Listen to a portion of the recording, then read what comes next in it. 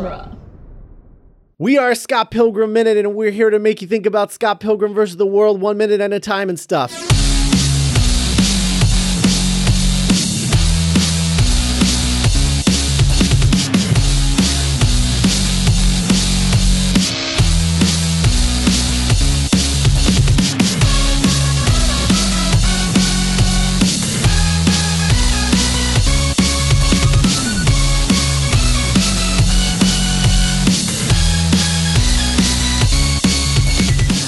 I'm Scott Corelli from Cornetto Minute.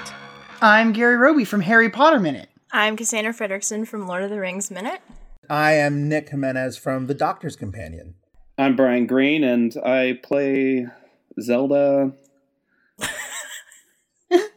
So yeah, this is the inaugural Scott Pilgrim Minute podcast, the Patreon exclusive show that we're going to be doing during the hiatus on Cornetto Minute. So welcome, everyone. If you're hearing this because it's dropped in the Cornetto feed, this is the only episode you're going to get for free. So enjoy it while it lasts. Womp, womp. And if you're a patron, thank you. You're the best people. Yeah, for as little as $5 a month, you could be getting not just this, but literally over 100 episodes of pretty evergreen content. Indeed. We like for the Patreon stuff to be. We make it knowing that people could be listening to this long after we're dead. Or Oh my God. It's very dramatic. And the best part about jump to the most. Yeah. Or the heat death of the universe. Yeah. Does Patreon keep the account alive after you're dead?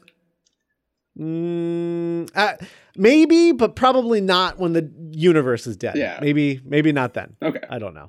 But anyway, so we are that, and the best part about the Patreon episodes is we won't talk about Patreon anymore. It'll just be it's great. We don't have to sell anything. Those are fun. So anyway, we are here to talk about Scott Pilgrim versus the World, which is the Edgar Wright film based on the Brian Lee O'Malley graphic novel.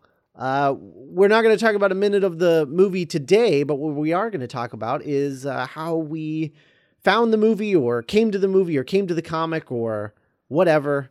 And maybe talk about, we've got the little animated short that Adult Swim put together that we're going to talk about as well later on. But we should start with one of the non-Cornetto people.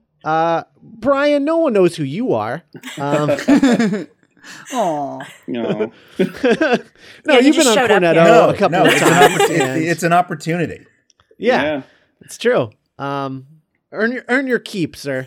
I found Scott Pilgrim. I had never heard of the books, never heard of the movie until I saw the trailer in theaters. And I feel like this was back when Michael Cera was hot, and he was, it seemed to be in everything at that point. And so I seemed to enjoy everything he was in. I saw the trailer for the first time in theaters, and I feel like I was watching this trailer for 6 months before it actually came out. I feel like it was playing for forever, but I can't imagine it was quite that long. But when it came out, I was super excited for it. I saw the trailer, and it's like, okay, cool. I need to check this out. I did some research, found out about the books, went and found the books, read all of them except for the one that wasn't out yet.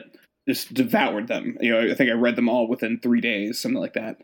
I was living down in San Antonio, but all my friends from college, my friends and I, we had just graduated college, so we're pretty much perfect age for this movie at this point, early 20s.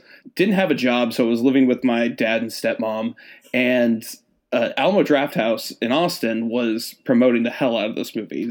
They take movies under their wing and essentially say, go see this movie. So I really wanted to go see it, and I was really excited for it. Well, they were doing pre-release screenings of them. I got to see it before the release, before the official premiere, actually. My friend and I, we waited in line, I think, for about 3-4 hours to get in. We were literally in the last 5 people to get into the theater. We didn't get to sit next to each other. Yes. We were in the front row. But we got in. I have literally been that 6th person in that theater line. And that hurts. It hurts. I really wanted to see screening a young adult with all the people. and it sold out because they thought they were screening a Johnny Depp movie, and so like way too many people showed up. Oh, and then had to watch Young Adult, which I'm sure was amazing. I'm sorry, please go on. About a week later, they had the world premiere in Austin. The whole cast was there. Edgar Wright was there, and my friend texted me. He said, "Hey, I got extra tickets for the premiere," and I was like, "Shit, I gotta go." And living with my dad and stepmom at the time, my stepmom is a very on edge person, I'll say. And she said, you're just going to drop everything and drive up to Austin for nothing? I'm like, it's the world premiere of this movie that I love and that I really want to see it. And she told me, no, you can't just leave your dog here. And like, I was like, I'll be home tonight. And she called my dad. My dad said, if he leaves, he's not going to get to come home. Whoa. So I did not get to go see the world that's- premiere God. of Scott Pilgrim. Tragic. So I called my friend and say, dude, thank you for calling me. I can't go. Later on, so they go, they get in, they see it. They go over to the bar that's next door. It's owned by Alamo, called Highball. And my friend texts me a photo, says, I am 5 feet away from Anna Kendrick.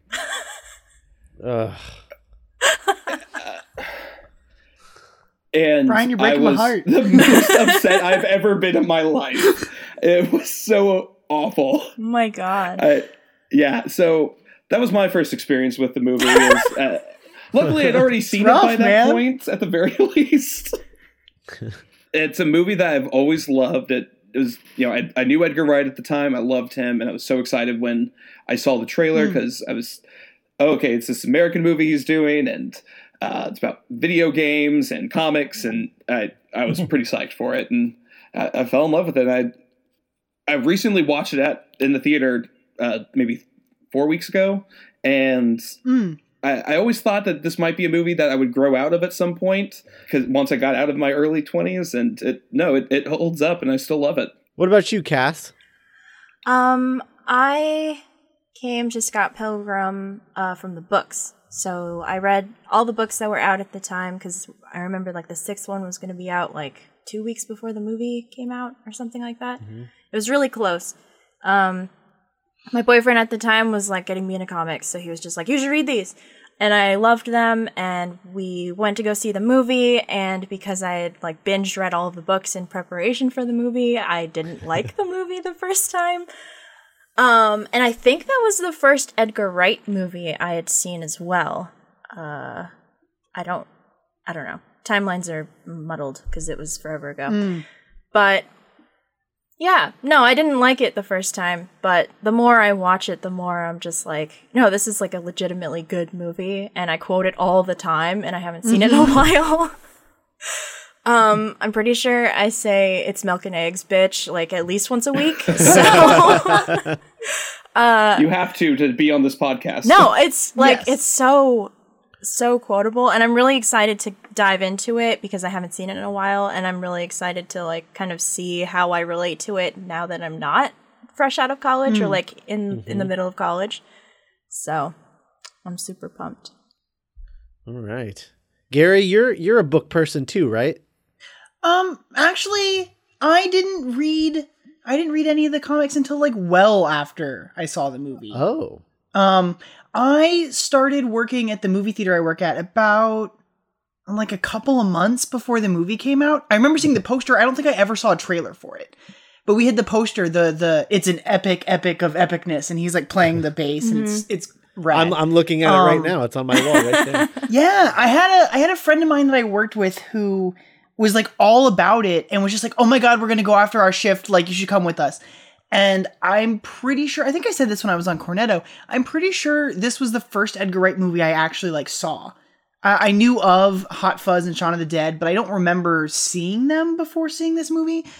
And I didn't know what to expect. I don't think I even saw a trailer, so I didn't know what it was about. And I I don't know, quickly obsessed with it afterwards. It was one of those, like, I saw this movie and was just like, oh my God, I don't think I've ever seen anything like this before. Like, I didn't know you could make a movie like this. And so I watch it a lot. Like, free movies is a great perk for working for a movie theater. So I saw this movie obsessively. And then as soon as it came out on, oh man, me and my roommate that I live with now, she also really loves Scott Pilgrim. And I think we bought the DVD when the DVD came out, and we watched it, I think, every night for like a week. Oh my Just God. watching all the commentary tracks, watching the trivia things, like the bonus content on the Blu-ray. I still don't think I've actually gone through all of it. I've made an attempt. I don't know. There's just a lot of really good stuff. And then in the last couple days, I've been like rereading all the comics, because I think I did read them like not long after the movie came out. I I read the first few. I just finished book 4 today and was like, I don't think I remember this. So I don't know. I'm excited to get through. I'm going to, of course, before we start doing like minutes proper, I'm sure I'll finish reading them again, but I don't remember where the book ends versus where the movie ends. Like it's going to be fun. I'm excited for it. Yeah. Nick? Wow. Well, it's a long story, and I've been thinking about it while listening to you guys. I guess the first event, of course, like most good things in my life, I think it did start with Scott telling me like, hey, maybe it was like Ain't It Cool News or Slash Film was like, hey, Edgar Wright is making this movie based on this book called Scott Pilgrim's Precious Little Life. And then Scott was like, "Oh, you should read those. They're flipping awesome." Can we curse on this thing? Yes. Okay, cool. You didn't say flipping. And so I was at my favorite place in the world when I was in high school, Borders, that is now a Container Store, and I've made peace with that.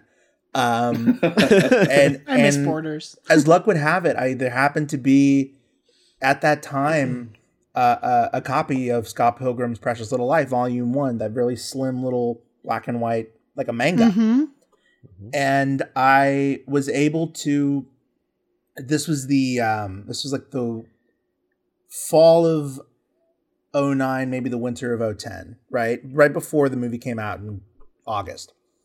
And I slowly would go back like once every month or so, or probably not, maybe once every couple weeks or so, back to that same Borders, and bought all 5 then issues of volumes of Scott Pilgrim. And it was imagination expanding. It was crazy. I just fell so wholly in love with that world and felt so connected to it. And saw myself and saw my friends in these characters, and it was like funny and sexy and like cool, and like it was, things that were cool back then were like so precious to you. And I became like a freaking like monk during the Dark Ages. I kept them all in my bag, and I would give them to my friends at school. It became my mission to get all of my friends into it, because I knew that this movie was coming out in August, and it was our senior year of high school. And I had this dream of all of my friends getting together right before we left for wherever in August, and got to watch Scott Pilgrim versus the World. And so I was like, I have a school year to get everyone on board with me so that it'll mean as much to them as it will to me, hopefully. So over the course of that school year, I just got like all of my friends into it, and we were like, oh, we're getting so hyped. And I remember in newspaper, we would go on Edgar Wright's blog, and he would do this photo a day thing. And it was just a maelstrom of all of my pop culture obsessions just coming. And, and I remember that was like the summer of Scott Pilgrim. And sure enough, the movie came out. It was the day before I was going to pack up the car and leave. And all of my friends like watched the midnight premiere of this movie at our hometown theater. And it's, to this day, it is the last time I saw some of those people. And I remember we were coming out of the theater, and we were all kind of looking at each other, and it almost kind of felt like graduation again, but almost worse, because we were like, well, this was the last thing. and we got kind of like misty eyed, and it was weird. So Scott Pilgrim the movie and the books are very, I would say, on the level of like Harry Potter or like Buffy. You know, a piece of my heart is in that movie. So yeah, it's a favorite. And on my wall right now, I have actually a art thing that's like Ramona dragging Scott through like the sunken place now is what it looks like. But yeah, so I guess, yeah, so Scott Pilgrim, very cool to me. Yeah. I found the first volume at a comic book store. I think I was in Florida and just like I think my dad was doing something at a different store and I'd like wandered over to a comic book store because I think I was visiting him for the summer. And this would have been like, I don't know, 2006-ish probably, something like that. And I found the first graphic novel at this place because it was in the manga section, and I don't read manga because it's like manga shaped. It's not actually manga, but back then there was no hiding what you were reading. Yeah. Everyone would be like, that kid's reading freaking manga. Yeah. So I saw it on the stand, and the title of it just stuck out to me. One, because the main character's name was Scott, and two, because it was called Scott Pilgrim's Precious Little Life. I was like, oh, that's interesting. I think at first I thought maybe it was some kind of like comic strip thing. Sure, like a Ghost World or the one where the movie Box Office Poison. Oh, no. Like a comic strip. Like I thought it was, okay. I thought it was like Bazooka Joe. Yeah. I mean, yeah, but like Boondocks or something. Yeah, right. Yeah, exactly. I thought it was like some sort of like a web comic or something that had been collected into a book. And so I picked it up and just started flipping through it, and I read through the whole first volume waiting for my dad. And it was like, I need this. And so I bought that, and the second volume was there too. And so I bought both volumes. And they were cheap. They were only like $10. They were less than that at the time. Okay. At the time, like the first printing of I bought those them at Scott Borders.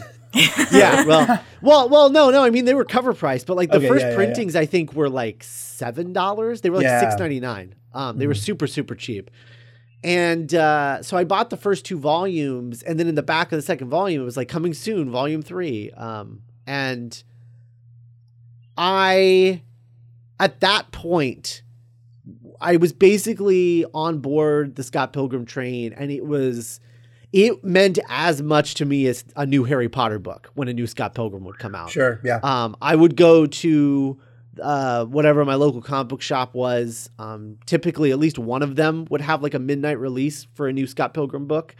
And so I would go to the midnight release, and I'd get the new volume, and I'd stay up reading it, the hour or whatever that it took me to read the new volume. And then I'd be like, well, now I'm waiting like 2 years for another one. Time to flip through this for the rest of the year. Yeah. So, I mean, I reread those over and over and over again because, I mean, they're such quick reads, and sometimes I just want to dip my toe back in that universe. And, I mean, I just loved it. And then at the same time, I was starting to build up my affinity for Edgar Wright with Shaun of the Dead and Hot Fuzz. And when I found out that he was making the Scott Pilgrim movie, it was like finding out news that was made only for me. Like, it was just one of those things where I was just like looking around, like, no one else cares about this. I'm the only one. Like, this is a big deal. I'm the only person. I would pay any amount of money to see young Scott's face when he hears that news. Yeah. It was insane. It was completely insane. And I think it was around that time that, I told Nick, I was like, you have to read these. You would love these. And so I mean, I got really into them, and I followed all of the behind the scenes stuff leading up to the movie. I mean, all of the photos of, they would announce cast members by having the cast member hold up a picture of the character in front of their face. Oh, that's cute. And you wouldn't know who it was. You would just have to guess, but that's how they announced every single cast member in the movie. That's cool. And it became like the week of, okay, who's next? You know? Yeah, Like, right. That's really It was cool. so cool. And I was so amped. And by the time it was coming out in 2010, I had gotten a job at GameStop. I was an assistant manager at a GameStop, and GameStop gives their employees perks a lot. And one of the perks that came up was that they had tickets for the premiere, because they were doing like pop-up premieres everywhere with this. It's why this movie didn't make any money, because they gave all the tickets away. And most people don't see movies more than once in the theater. Most people. What's wrong with those people? Yeah. We probably have 30 screenings of this movie between the four of us, or five of us. Yeah. The same thing happened to Serenity. Like, they gave it away to all the people who would have wanted to see it, who would have paid any amount of money to see it. And then it came out and they were like, well, I already saw it, so I don't need to go. It's fine. Sure, And then it didn't make any sort money. of became the legacy of Comic-Con, was a movie would break Hall H and then open at like 3 or 4 at the box office and be like, Right. what happened? Well, this opened at 6. Yes. Number 6. Yeah. It opened behind like Eat, Pray, Love, Expendables. right. One. It opened behind Inception's 5th weekend. Wow. I It remember that. opened bad. It opened really bad. So they got these tickets, and 2010. I wouldn't shut up about Right? this movie at work, because it was like Sure. it was a video game movie, and it was a big deal. And I was like, you guys, this is going to be awesome. It's Edgar Wright. It's Scott Pilgrim's like this video game thing. It's going to be so cool. The trailer hit, and I showed everybody that came in the store. I was like, this is going to be the most amazing like video game movie ever made. Everyone needs to go see this.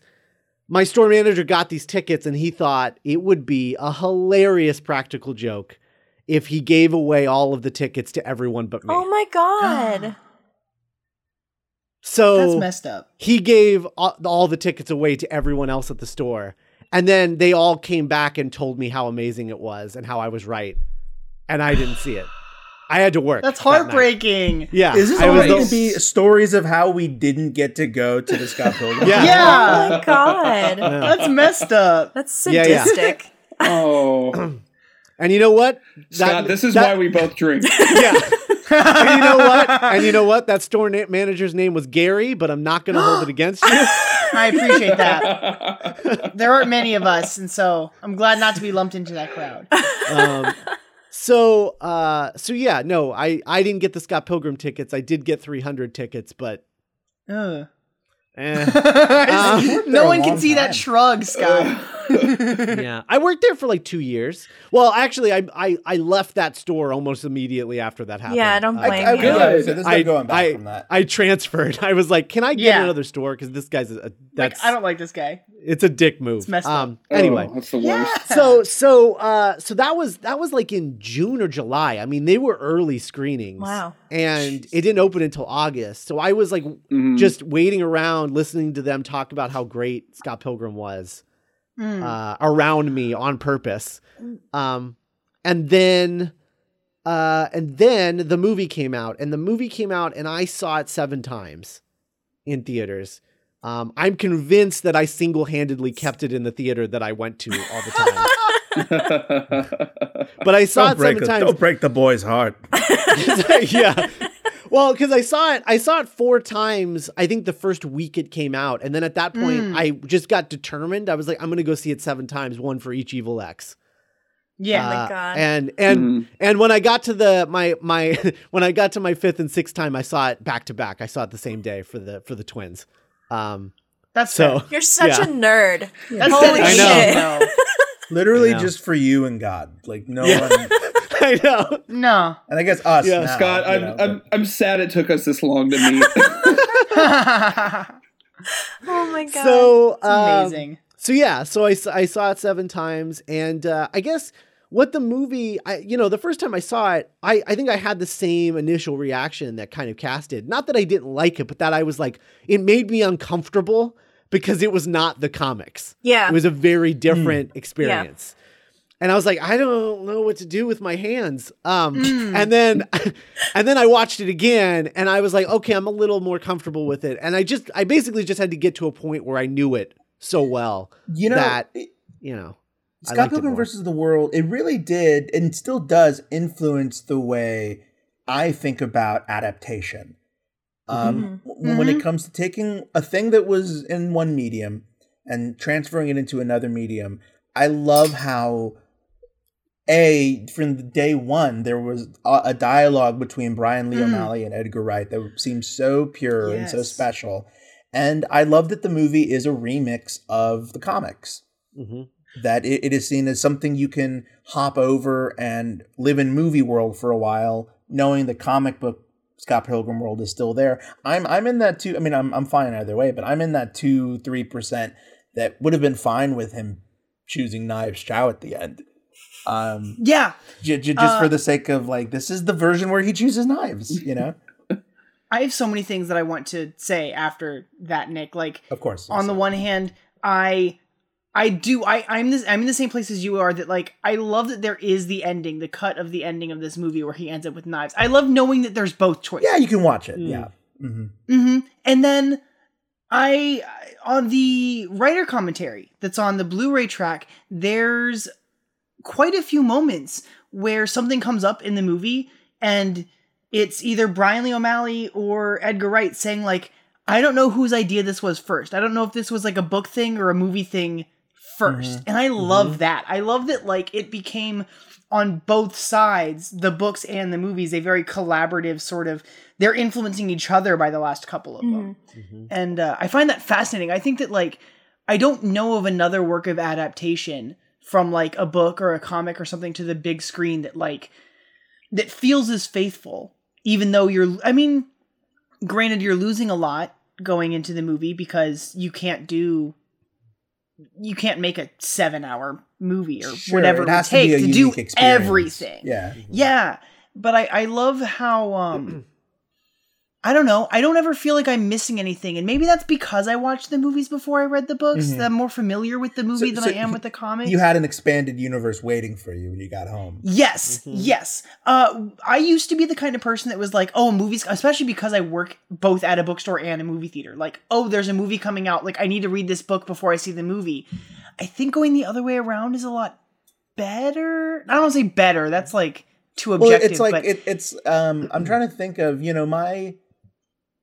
my mom saw Fault in Our Stars and then read Fault in Our Stars, and I remember for some reason that sticks out in my memory of like, oh yeah, because it's like I think it's a better experience. Yeah, and I couldn't get through Game of Thrones, the books, simply because I was like, there's too many stories I don't know yet that I still need to read. Sure. But Scott Pilgrim is unique because Scott said, it does take you like an hour, and that's a pretty loving hour. You know? That's taking your time to like look at all the panels and see all the little background stuff, and yeah. It's it's a special book. It's a precious little book.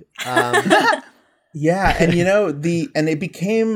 it really did infect every aspect of my life for a while, and so after high school, I then started meeting people in college, new people from all over the country for the first time. And Scott Pilgrim became the thing that I used to make new friends. One of my first college adventures was going out to the town outside of ours because it was the only one playing the movie. And I saw it with these new friends. And it became like the bridge between high school Nick and college Nick, which Scott can attest are two very different people. And like the soundtrack, like I can still listen to the soundtrack. And I don't think of the movie now. I think of restaurants and dates and adventures. Aww. It's weird how it kind of dug into every part of that brain. Yeah. It's and for me the whole idea of the movie with the whole like Scott going through a transition and not really knowing what, like getting over a bad breakup and dating someone that he shouldn't be dating because he doesn't really care that much about her, but it's easy and it's comfortable. And like that was something I was going through at that time and actually made me see it. Like watching the movie was like, it was just like, oh, I'm dating a Knives child. Like that's what I'm doing. Oh, That's hardcore, man. Yeah. I mean, I've- but it was great because of this movie, I broke up with her and I met Bethany like a few months later, and I've been with her ever since. So yeah, so you know, Yeah, there's so many moments. I think this happens a lot now that I've gone back and watched a lot of the Edgar Wright stuff, but I think specifically with this movie, it's like something that I tend to see myself in the characters a lot, like in that same way, dating someone and then telling someone, oh, you know, like it's just easy, you know, or like getting with someone that maybe wasn't anticipated, or like someone you crush on but you don't, and just being like, you know, like this is nice. Like I think I needed this, whatever this is. Like moments of dialogue, things. Yeah, maybe that's the secret sauce. Is, you know, when I'm reading the books or watching the movie, it does feel like I'm hanging out with friends. You know, yes. Brian Lee O'Malley had this uncanny ability to take people from his life and. Or maybe not even that, but the characters felt so real, like Wallace and even the minor characters. And it felt so much the way that the people in your life when you're in your early 20s, it is very transient. You know, I think he's really good at that. Have any of you guys read any of the other Brian Lee O'Malley stuff, like I've read Seconds everything. or Snot? Yeah. I love Seconds so much. Seconds is Seconds is so great. amazing. No. I think that's a really good. Seconds is a dream adaptation of Nick and I's. Like we want It's to so make that good. movie so bad. It's yeah. so good. I've only read the first volume of Snot Girl so far, and I'm not as interested in it. It's not his. He's not drawing it, so it's just not. The same. Exactly. Yeah. Exactly. I agree with you. Yeah. Man, I have a bad feeling that this might be doing this podcast. I don't own any of the color versions of the books. I know. It's dangerous. I've been buying them one by one lately. Yeah. I lost them. I used to own them. You know, Aww. I for a while, Scott Pilgrim wasn't a movie that I would throw on a lot, just because, like, I don't know, I was like trying to figure my life out. It just wasn't. it just wasn't where I was, and it's really interesting. You know, I've been watching it often in preparation for doing this, and I'm watching it now. And one of the things that strikes me is like, Edgar Wright has always been known for really good transitions and things. And, you know, his pacing is always really, really good, like really fast paced stuff, but none of it holds a candle to Scott Pilgrim. Scott Pilgrim's transitions and pace, it outpaces any of his movies. And the thing that really struck me watching it this time as a 32-year-old, I was like, watching this movie is what it feels like to think about my 20s and how interesting, and how I didn't do anything.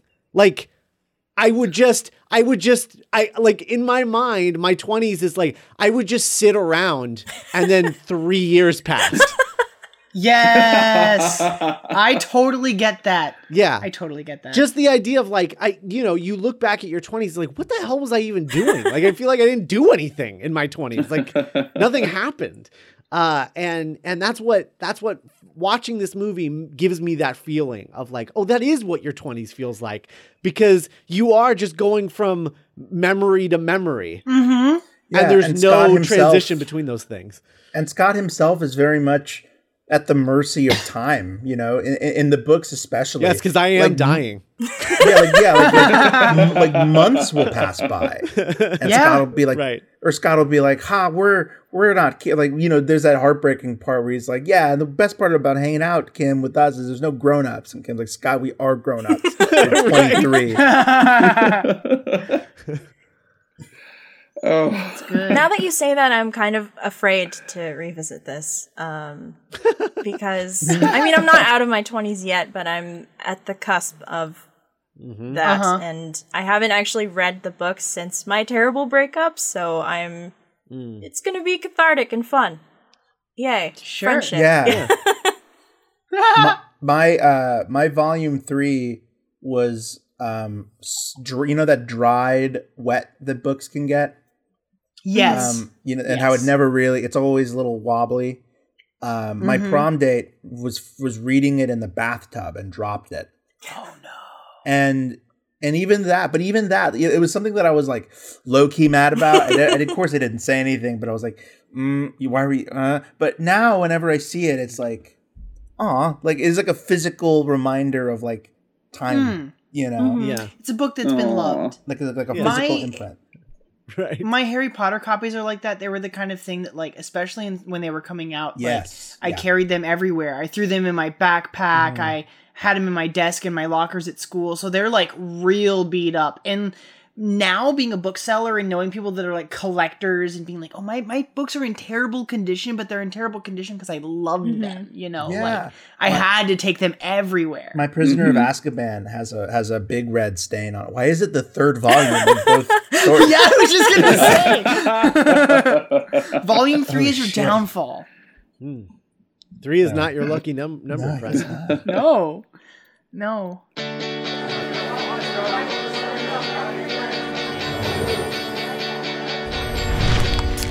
Hey, what's up? I'll leave you alone forever now. You know this one girl with hair like this? Yes, that's Ramona Flowers. She's out of your league. You know her? Tell me now. She just moved here, got a job at Amazon. I have to order something really cool. Scott, are you waiting for the package you just ordered? Maybe. Scott Pilgrim? Hi, I was thinking about asking you out, but then I realized how stupid that would be. That's okay. You just need to sign for this, all right? So do you want to go out sometime? If I say yes, will you sign for your damn package? So yeah, 8 o'clock? Come to this Battle of the Bands thing. You have a band. Yeah, we're terrible.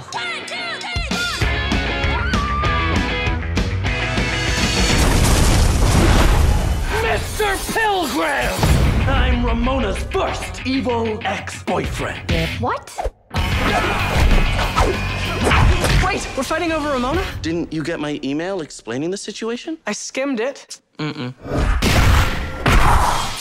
What was that all about? If we're gonna date, you may have to defeat my 7 evil exes.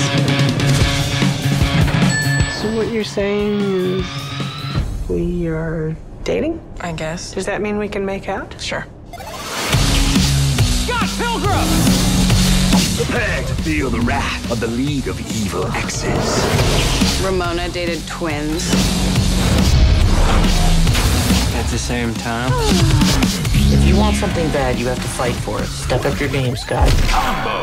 Break out the L word. Lesbian? The other L word. Lesbians?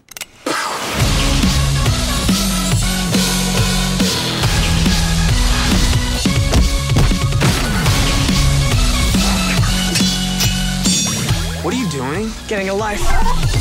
You want to fight me for her? Why on earth would you want to do that? Because I'm in love with her.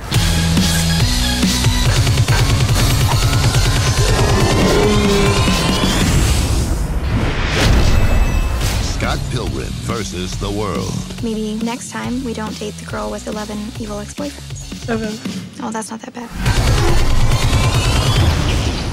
The trailer for Scott Pilgrim, I rewatched it and so there's, in my mind, there's always 2 trailers. There's the one that doesn't have Invaders Must Die, and there's the one that has Invaders Must Die. Yeah, well, I think there's just the one trailer technically, but then there's an international trailer with like a narrator that's really bad and distracting. Because there's one that starts with Ramona by Beck, and it's supposed to be like, you think it's a romantic movie. Right. But then it's a fight movie. Right. Know? Yeah. And that's the domestic trailer. Okay. Mm-hmm. I remember This is the one I know. Yeah. Yeah.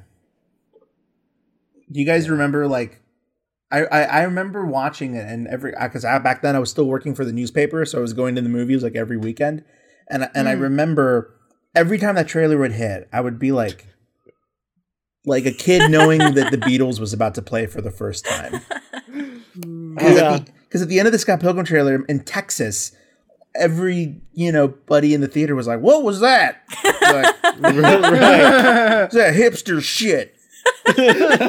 And I'd be like, "You don't know." Were we in the same theater? You don't know anything. I remember watching that trailer for the first time at home. It came up on Edgar's blog. Yeah. And it played And the first time that it played and it got to the end, I was living with my mom because I was getting off of a really bad breakup, my Envy Adams, and I just screamed. I just went, ah! and then my mom ran into the room. What? And I was like, Scott Pilgrim. And she was just like, why would you do this to me? I don't. And One of those was your name. Yeah. And I just watched it over and over and over again You're because I just could not handle my shit with that trailer. That sounds like me in the Thor 3 trailer, honestly. Yeah, man. My weird heart ones are the Watchmen trailer, like that first Watchmen trailer. I just remember that feeling of like, oh, there's no more rules anymore. They're making a Watchmen movie. Right? Yeah, totally. And I can still watch that and get nostalgic, even though I have conflicted feelings about the movie. As that goes doubly for the first Superman Returns teaser. Oh, yeah. The eyeball bullet? The one that uses John Williams' score and Marlon Brando's like voiceover. Mm-hmm. I remember feeling like, oh, this is going to be the best movie ever. And I was very wrong, but still fond of that trailer. Yeah. Yeah. No, I love that Scott Pilgrim trailer. It still holds up as a really, really great trailer. So I have a question for each of you. What did your friend / social circle think of the movie as it was coming out? Because I'm fascinated. I just think the movie was like a little bit ahead of its time, or maybe marketed by people who weren't sure how to do it yet, you know? Yeah. And I guess I'm curious what was the environment when you guys were kids, back in 2010? The people that I saw it with, we'd all read the books. So we were like, there was like a general sense of like, we don't know how we feel about this / disappointment. But like all of my college friends, because it was the summer, so I was home for the summer. All my college friends went to go see it because I was like, these books are so good, like, please read them. And they saw the movie first. So they really like were super hype about it. So when I went back for my last year of college, we were talking about the movie, and I was like, "Yeah, I don't really know how I felt about it." And then all my friends were now just like super into Scott Pilgrim. So I think it does. And I don't remember seeing the trailer, but I literally just watched it, and I don't like it. So really? Yeah. I was like, this. Yeah, like how do you sell this movie? To me, it was like super lackluster because now I love the movie. And now, like, watching the trailer, knowing what I know about the movie, it feels like they were trying to pass it off as, like, not another teen movie or whatever. Yeah, like, it's on, like, Donkey Kong. Yeah. Yeah. So, and that's not my thing. I mean, I know Scott's into, like, the high school teen stuff, but, like, that's not really my bag. In a John Hughes way. Yeah. See, for me, respectful way. Though, it was that. He's not just driving past. For me, it was that song. I mean, that's the song timed to like the sword fights and dun dun dun dun dun dun dun dun dun dun dun. Like that fucking blew my mind. That's the thing that got me like screaming watching it because it was so cool. So cool. Yeah. So for me, I have it up right now because I didn't watch in prep, so I'm just kind of watching the background right now. And I'm watching this, and I'm like, oh hey, like oh yeah, like Michael Cera, and I'm like, okay, this is interesting. Okay, all right. And the moment you see Ramona ring the doorbell and you see that ding dong, and that's the first sign that this is a different movie, and that this is going to be a movie where words fly at the screen, and it's going to be a little bit odd. I remember thinking like, that's weird. Okay, and then you see Kim 1, 2, 3, 4, and I'm like, oh, okay, I'm on board with this. This is exciting. And I dig it a lot. I feel like I'm excited. To me, the movie almost feels like it could grow into like a Dazed and Confused level for me. You know, like I think when it came out, I just remember this was unfortunately just really hit the wave of like Michael Cera backlash, which like was so real at my high school. Because it was just like he's a hipster and he's always the same in every. Well, that was the number one complaint about it, is that he was a shitty Scott Pilgrim. Sure. I remember that, like, of like book readers. They were just like, that's not Scott Pilgrim. Scott Pilgrim is like a totally different character. He's supposed to be like energetic and like wiry. Right. But then you watch the movie now and it's just like, what are you guys talking? I feel like you were putting your Michael Cera baggage on this guy, because he's like, he's not really Michael Cera-y in this movie. And I remember being like, not at all. Yeah, and I remember being in high school being like, no, guys, like, Nick and Nora's Infinite Playlist is really good. Like, Youth and Revolt's really good. Well, there's the early parts in the movie. I'm always really taken aback by how well he plays a very particular kind of asshole. Well, you know now that he's just a good actor, so you can appreciate right. it. Well, when he's dating Knives and he's just like, oh, you know, whatever, man. Like, I've got a band and blah blah blah, and like he just reminds me of like three guys that were in like the music scene that I grew up in that were exactly like that. Mansplaining Donkey Kong to Knives. You know, Pac-Man, but Pac-Man, totally, Pac-Man, yeah. But I was always like blown away by that. And the thing that's so funny too is when you hear that criticism of just like, oh, Scott Pilgrim's an asshole in this movie, and it's like, well, yeah, I mean, you act like they didn't know that. Literally, Nega Scott is a really nice guy because Scott Pilgrim's an asshole. He was a really great dude.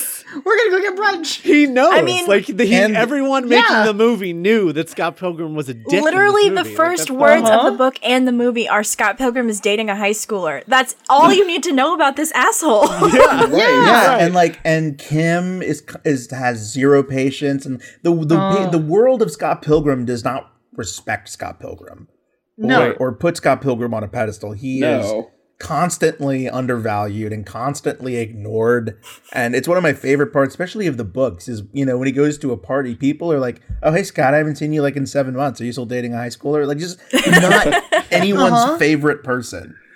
Everyone else is always talking about Scott every time he shows up somewhere. Like, they all have their conversation like he's not even there, and it's great. And we all do have like those friends that we're like, I really love this person, but I think I'd say mostly negative things about this person. A few weeks back when I watched Scott Pilgrim on the big screen again, it was for one of Alamo's movie parties. Oh, great. And so what they do is it's a quote along. They do so you can quote along with the movie. They give you these like light up sticks. They have special light effects there, and they also give you coins at the beginning that you throw at every time one of the evil X's dies. Oh my god, it's perfect. So much fun. It is. I love ridiculous. That. And it was at their downtown theater, and their downtown theater has 2 screens. One of them is a small screen, and that's when we were watching Scott Pilgrim on. The other one was playing Phantom Thread 70mm. Jesus. So wow, not dissimilar movies, to be honest. So we were there. First off, I was there because my friend was hosting that night, because for all the movie parties, you always have the host there to kind of introduce and tell everyone, you know, this is how this works.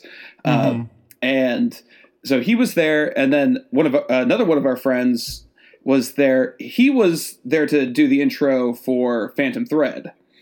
So later on, we found out, first off, that they could hear in Phantom Thread, they could hear every damn thing that was happening in Scott Pilgrim. Sure, such a quiet movie. And such a loud movie and a quiet movie, right? And then on top of that, so I was at the beginning of the movie, they always ask like, oh, who's seen this movie for the first time? And the girl who was sitting right next to me, it was her first time seeing this, and you could tell I think she had been brought by a friend or someone, and she wasn't. I feel like she wasn't quite sure about it. And I think about like 2/3 of the movie, she just goes, "God, he's such an asshole." and I just laughed. It wasn't like a joke moment. I think it was like maybe it was just a moment that was an observation. Even a quiet moment in the movie, even, and I just start laughing because I heard what she had said. That's amazing. And this poor girl is just like having this realization that Scott's a dick. And I'm like, yeah, that's kind of the point. Yeah, and it really was like, I remember it not just being like, of course it's a movie I love and it's a movie I think about and it's a world I think about, but as someone who is still 10 years later, and no, 8 years later, Nick, 8 years later, still cracking away at wanting to be a filmmaker, it's because of those photographs and those blog posts and those videos that I was also like watching on Edgar Wright's blog, because I was like, there's no cooler place to be than a movie set. And this is visual proof. Look at this. You get to hang out with cool people all day, like freaking Anna Kendrick and Michael Cera. You get to go to Toronto. You get to film stuff. You get to make music with Beck and friggin' Metric. And this is insane. I want to do that.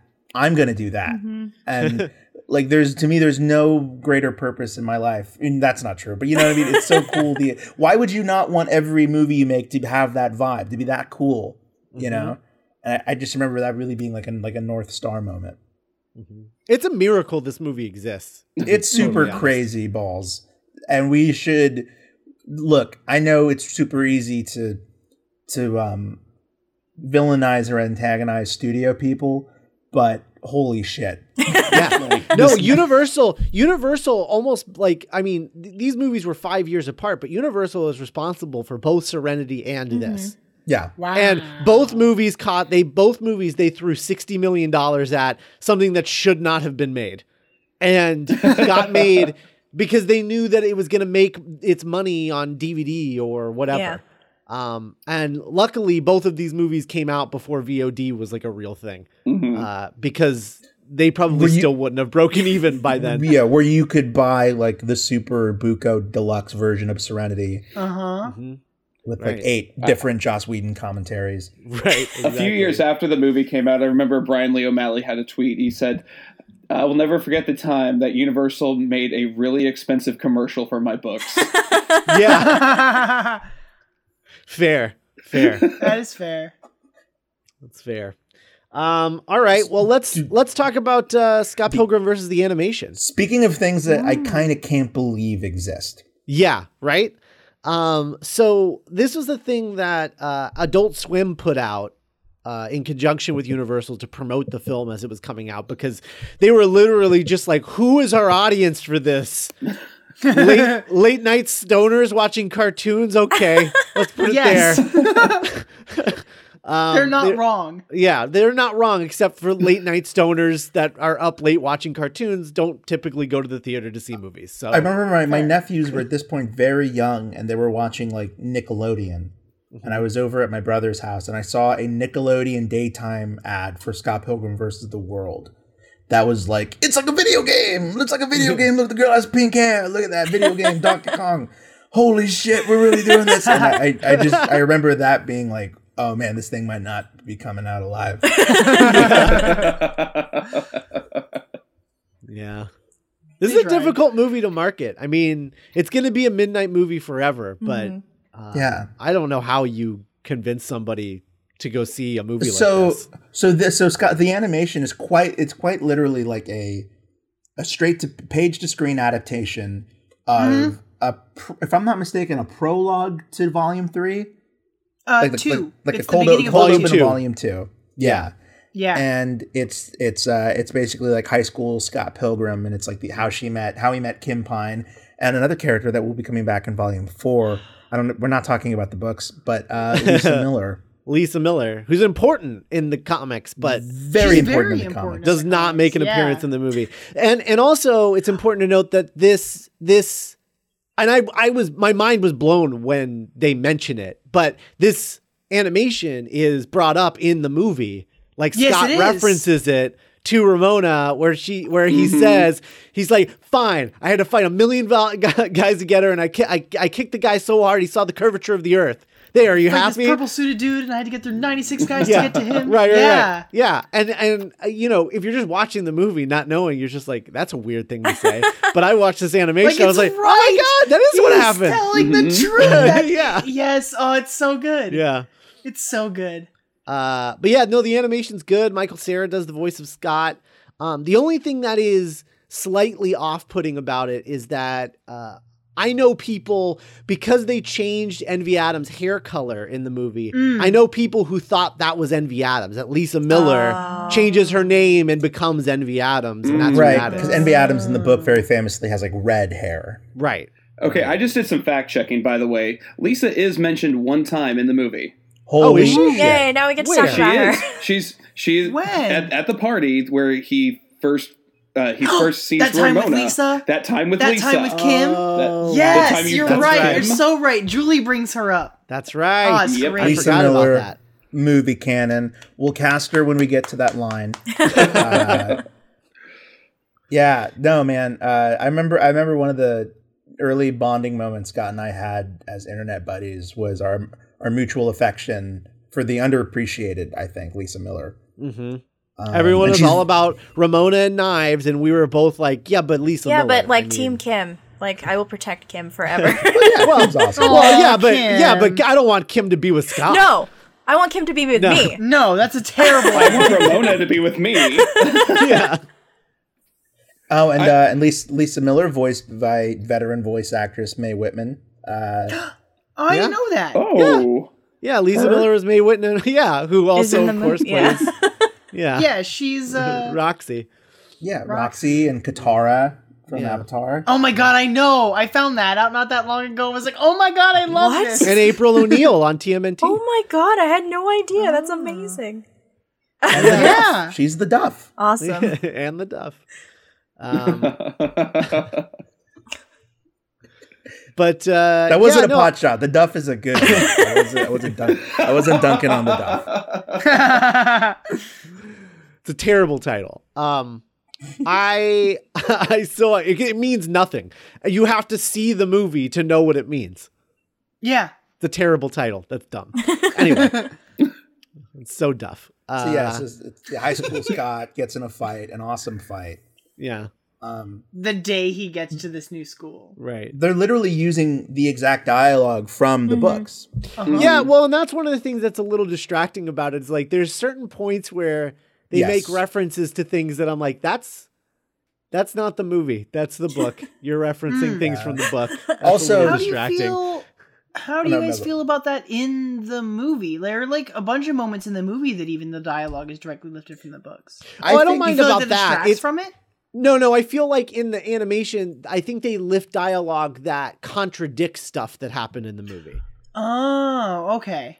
Yeah, I forget what it was. I didn't. There's there are. I remember. I wish I had- I remember watching it the first time and even thinking that there were some moments where the comic like what looks good on the page doesn't sound good in the ear. Like, like even Alison Pill really couldn't make like yes Scott, oh yes work. You know, because she's like, am I still Kim Pine? Am I like swooning? Like, what do I do? Yeah. And like, it's just one of those things that I'm like, oh yeah, that in my head I could just kind of make that work. Yeah, and Alison Pill also plays Kim Pine in this. I'm surprised. Yes. I am honestly surprised that Adult Swim didn't try to like snipe Brian Lee O'Malley for an animated series of some kind. Yeah, I would hella watch. Yeah. Like not even necessarily so bad. Not even necessarily Scott Pilgrim, but just like, you know, like the way that Nickelodeon sniped Jonan Vasquez and they're like, do a cartoon for us. Johnny the homicidal maniac guy, and he's like, let's do this weird alien dog robot thing. Yeah, like, okay. Okay. Like, doesn't have to be Scott Pilgrim, but I would just say like just do a high school show. Just do like a Hey Arnold like high school like Clone High thing. Totally. That'd be so Clone good. High. I miss that show. Yeah. Netflix should get him to do a animated series. Like I don't know. Anyway. Is he doing anything other than he's working on his next like saga. Right. The first volume comes out this year. It's a trilogy. Ooh. Okay. Yeah. Ooh, I need to get my That's hands called on Worst that. World. Yeah. Yeah. Worst World is what it's called. But yeah, like I'm a fan of this. I think it's really funny. I think it's such a fun little treat for book fans because it's literally just the book animated. Right. And yeah, and I think it nails the humor. It's just a super effective little thing that I think you can go back on YouTube now and just watch it free of it being ultimately fruitless advertisement. But yeah, you know what sort of what I think the thing that contradicts is like he doesn't dump Kim. He moves to Toronto and like leaves her behind, and we're supposed to assume that that's why she's mad at him later. And I'm like, that wasn't even his fault. Yeah. Like, and it's like a super, and it's a very emotional. I remember really digging the Kim side of those flashbacks in the comic. Yeah. Mm-hmm. Like you really see like, oh, the pain, the pathos that is she's hiding, all that. And I think, oh, that sucks that it kind of underserves that. But it's 3 minutes. Right. Yeah. No, it's a really fun watch as long as you see it for what it is, which is an animated section from the comic book and not a prequel to the movie. And it is a great idea because it is so separate. It's the one thing in the movies that's in the books that's separate from everything else. Right. Definitely. I really like it. It's good. I do too. It's a lot shorter than I remember it being. I didn't even know it existed until like today. Oh, cool! Yeah. So what were your? I watched it when it premiered. It just makes me want the entire series animated like this. I would watch the Scott Pilgrim TV show, like we've mentioned before, and it just makes me want to like pick up the books again because like the dialogue doesn't. It's kind of clunky, but I think that's part of its charm. In some spots, the movie does Ramona's flashbacks in the same kind of way. Whenever she's talking about, I think the couple times that she's talking about her exes when Scott's fighting. Yeah, punching the moon, the Matthew Patel stuff. They like animated sections directly from the book. And I think that all of those are really like, really well done. Mm-hmm. Yeah. I'd watch a series like that. Yeah, for sure. Yeah, I think they should do that. What did you say? I had something to add to what you were saying, Cass, and I don't remember what you said that struck me as like, oh, I need to comment on that. I don't know. Way to go, Gary. Sorry. Well, she said she wanted an animated series and then said something else, and then Gary was like, I want an animated series the dialogue. The dialogue is a little... Oh, right. That's what it was. Yeah. I was going to say that the thing that the movie adapts better than almost anything else is that it adapts the dialogue, not directly always, but it makes it feel the way that it feels when you read it. Oh, yeah. Yeah. That's a good way of putting it. Yeah. Right. Because it makes it sound natural, but in a slightly unnatural way. So that it feels the way that the Matthew Patel fight. Yeah, it just feels the way that it feels. It's very stylized. Yeah, absolutely. There's a lot of moments, like especially because I've been rereading the books over the last couple of days. There's a lot of moments in the books, especially in the early ones, where the dialogue is just different enough, and I'm like, you know what? Like, I kind of like the movie dialogue better here. It sounds more natural. It really is. It really is O'Malley like finding his voice. Yeah. He wasn't. I mean, he was like barely a professional writer at that point. Yeah, that first volume it's like because you can tell he's figuring it out. Like, do they rhyme? Are they singing? Like he's literally figuring it out on the page. Mm-hmm. Yeah. Oh man, I have so much stuff for that Matthew Patel fight that I want to talk about with the dialogue, but we'll get there. Yep. Right. Scott, is there anything else you wanted to cover in this pilot? No. So the plan going forward is we're going to do 1 minute of the movie every weekend. New episodes will come out on Saturday, and we'll cover 1 minute of Scott Pilgrim, and it'll be the five of us. And if one of us can't make it, maybe we'll have a special guest occasionally. Probably another host from Dueling Genre, and that's how this will go. Thanks for your support. Yeah, we will be back next week with minute 1 of Scott Pilgrim vs. the World.